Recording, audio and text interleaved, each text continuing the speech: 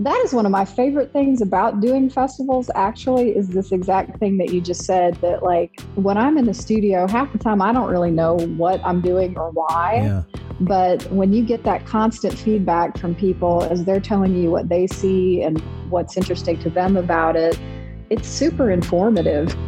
Whenever I started doing it, it was a mixture of fighting against myself and loving myself. You can feel the emotion part, and you can also feel how detailed it was, because I really wanted to draw it and own it and accept every detail through my art. I am very attracted to that quality of glass blowing. A little bit less so as I'm getting older, but that's what brought me into it at first. And I'm also attracted to like backpacking for days.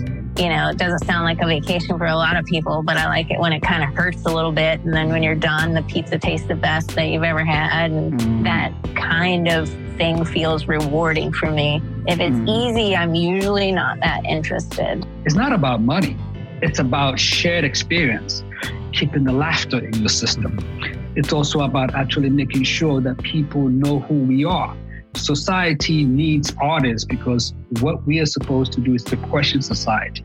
But it's also to keep us alive and to make us see things differently, to see us.